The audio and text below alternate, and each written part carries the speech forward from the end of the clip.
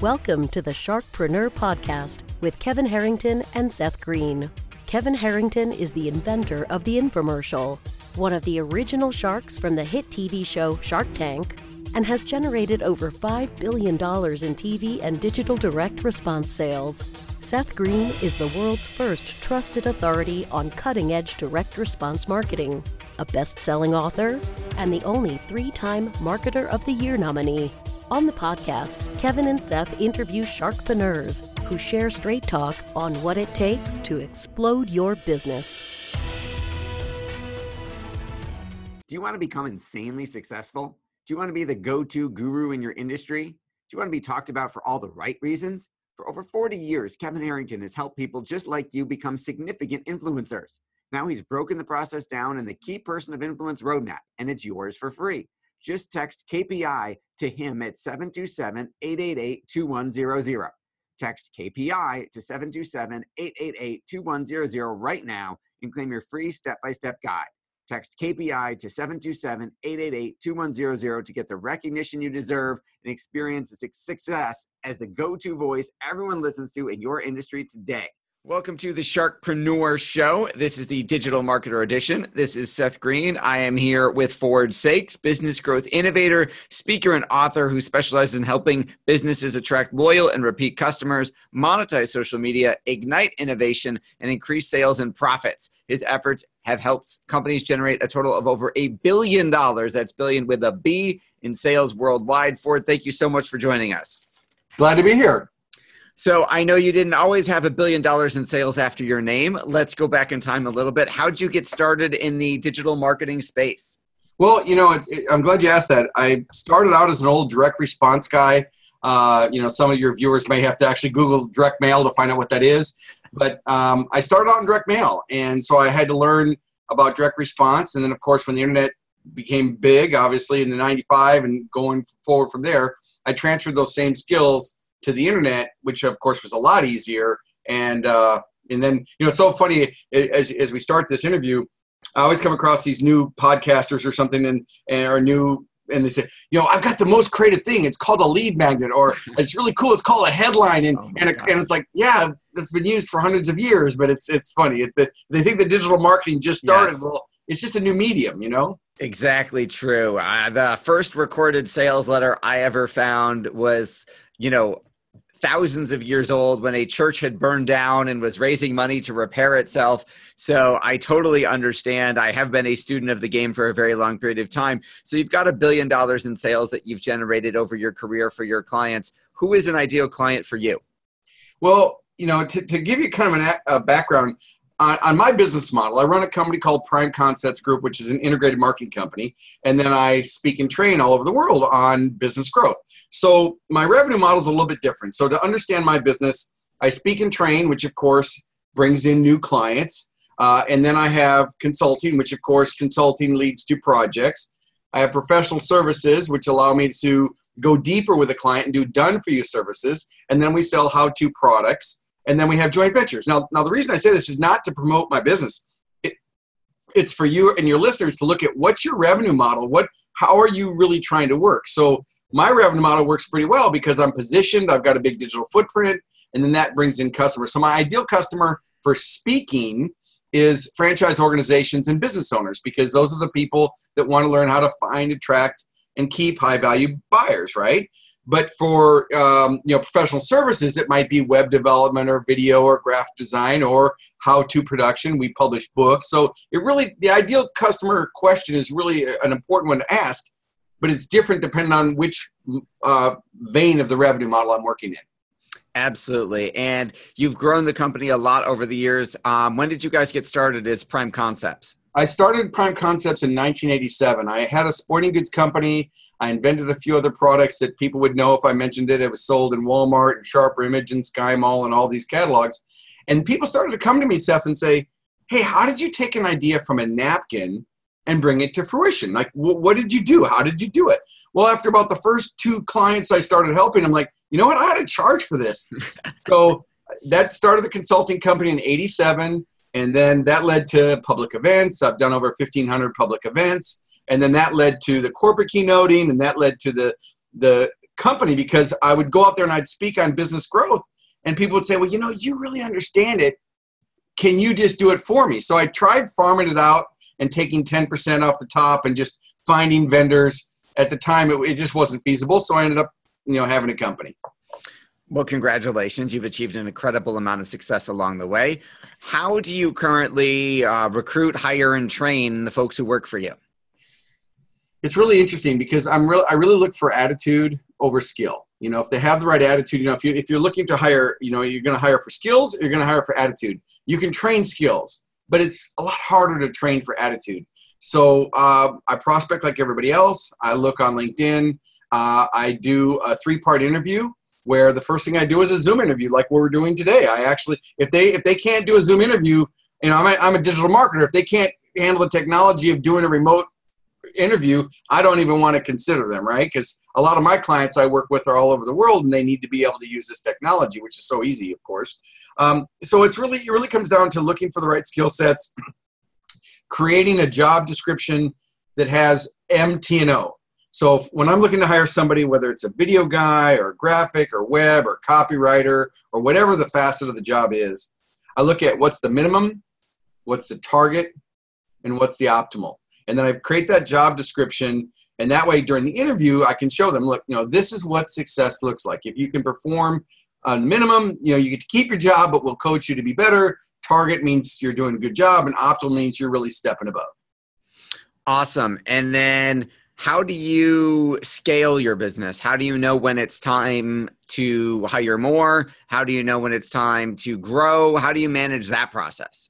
Well, I'll talk about how I manage it, but also how I would answer that for a client. It's so often, and even in my own companies, people always talk about the success, like in the intro, responsible for $1 billion in sales. What they don't tell you is, I lost $2 million doing this deal, and I lost 180,000 promoting an event that nobody showed up for. I mean, no one ever tells you about the arrows in the back, right? They always just want to talk about all the things that work. So while I have been very successful at what I've been doing, by no means, for those people watching, has everything I've done be perfect. I just want to clarify and put that disclaimer out there because there's so much BS going around. I mean, if you turn on your phone or go online to social media, if I have to watch another guy being interviewed from his beach house with his Lamborghini out front talking about how he retired at 22 years old, which there are people who've done that. Like I'm not, but it's a lot harder than that. So going back to, if I haven't already forgot the original question, the biggest thing about scaling is really looking at a couple things. One, starting out with your ideal customer, kind of like you asked me in the beginning. You really need to know who's your ideal customer, because so often companies want to diversify, but they end up diversifying.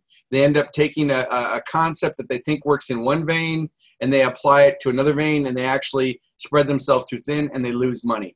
So I would focus on not so much scaling as I would profit. It doesn't matter what your top end dollar is. It's, how much do you get to keep. I invented a sporting goods product in 1982 and grew it to $10 million in sales in 3 years and ended up having over $50 million in sales. Now, it sounds impressive, but the first year that I had $1 million in sales, I actually lost.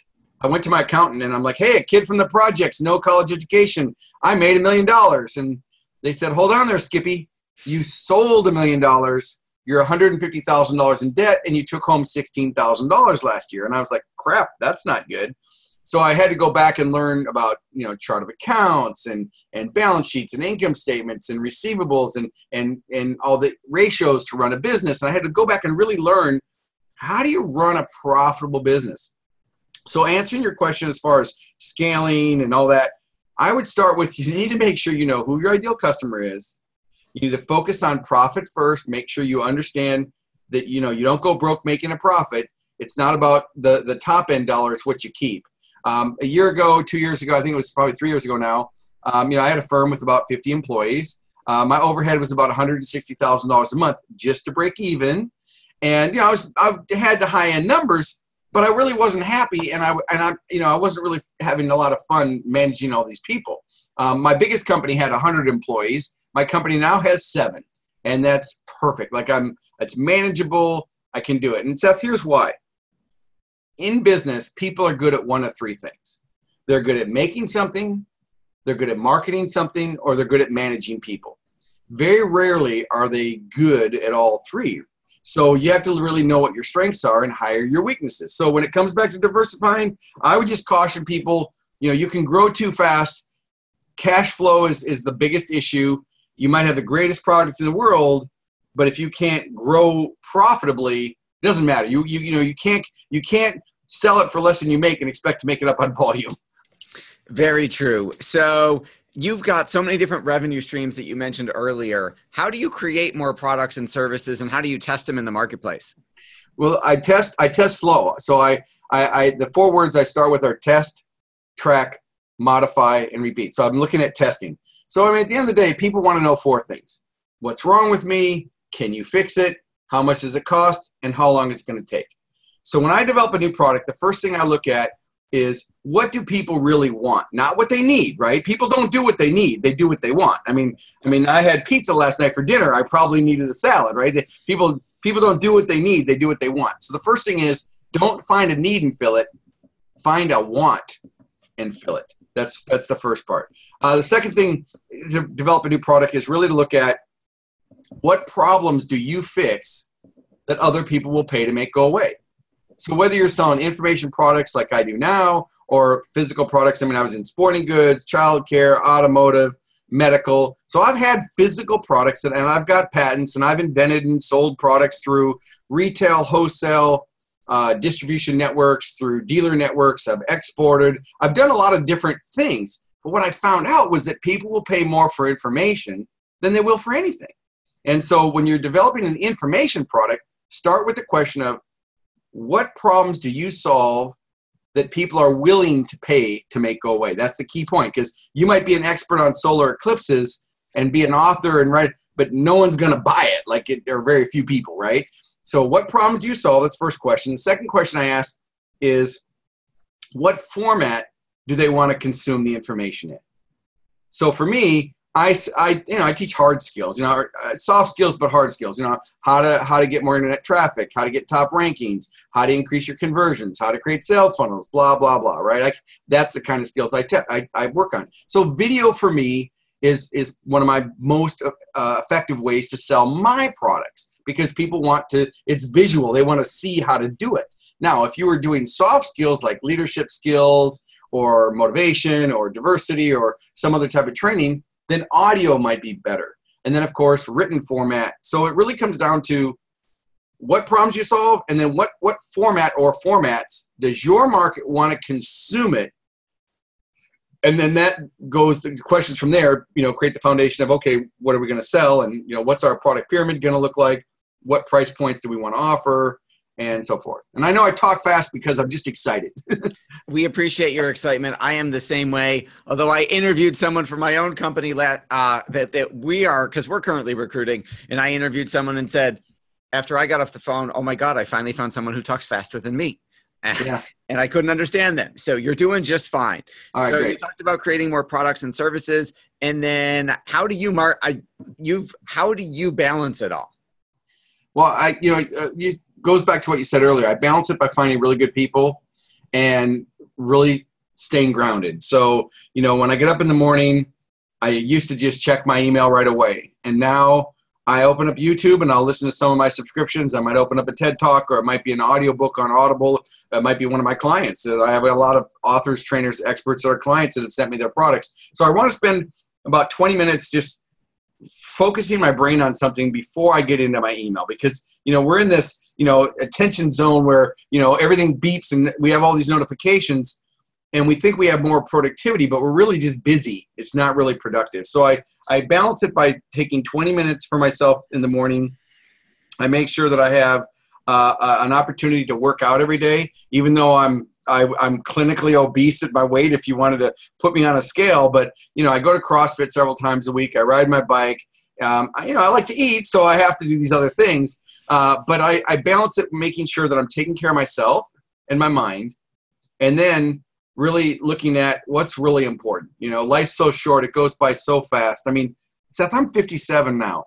And if I didn't know how old, the question I always ask people is, if you didn't know how old you were, how old would you be? I mean, if you didn't know, if you woke up tomorrow and you didn't know, well, I'm probably, my wife would say I'm an adult man child at 12 years old, but I feel like I'm about 30, but again, don't look like 30, and certainly, energy wise, I'll lack it. But I do take care of myself physically. Then, as far as my business is concerned, I focus on, of the three strengths, marketing, delivering the product, or managing. I'm definitely would say marketing is one of my strong points. I understand how to create compelling value propositions and connect them to the market. So I like to focus on marketing. And I like to hire good people and let them do their part. So I've got a great staff that does the management part. I sell everything. If I'm going to sell, I'm pretty much the salesperson. I'm going to build a relationship. And then I've got a team of people who can help manage. The biggest mistake I made was thinking I could do it all and then trying to improve your weaknesses. Yeah, you want to know what your weaknesses are, but you really want to make sure you get somebody else to do your weaknesses. Otherwise, you're just going to have a bunch of mediocre strengths.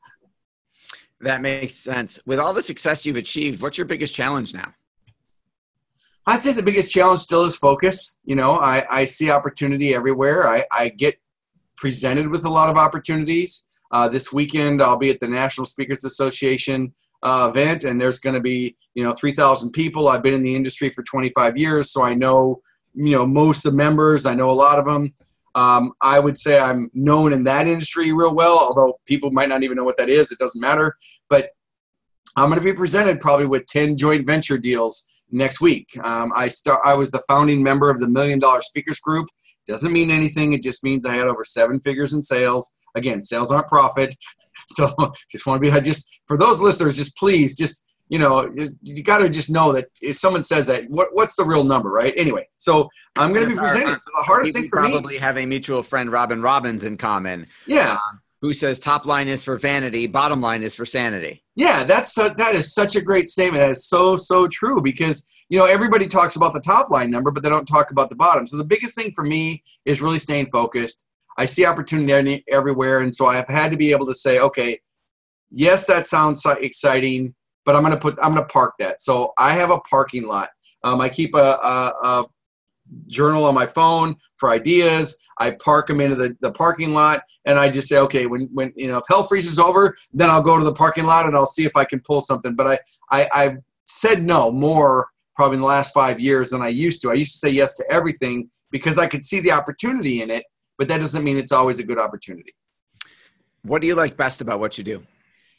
What I like best is being able to help people really is fun. And whether it's on a podcast or an interview like we're doing today, whether it's a keynote speech or a consultation working with someone's brand. Right now I've got a couple really cool projects I'm working on, and we're designing the brand. We're working on the brand, the messaging, their distribution model, their pricing, the upsells, the downsells. So it's really fun to work on all those things. And the most fun part is being able to take something from an idea and then be able to bring it into fruition. Like last week, I worked with a lady who has a big following.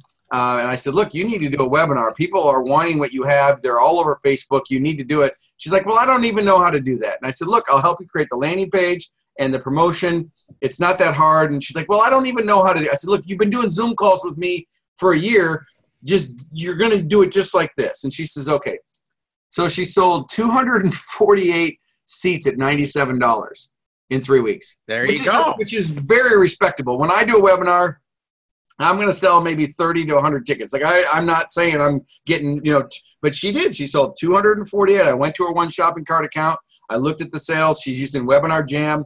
I looked at the numbers and I was like, holy crap. But again, she already had a presence. She already had a footprint.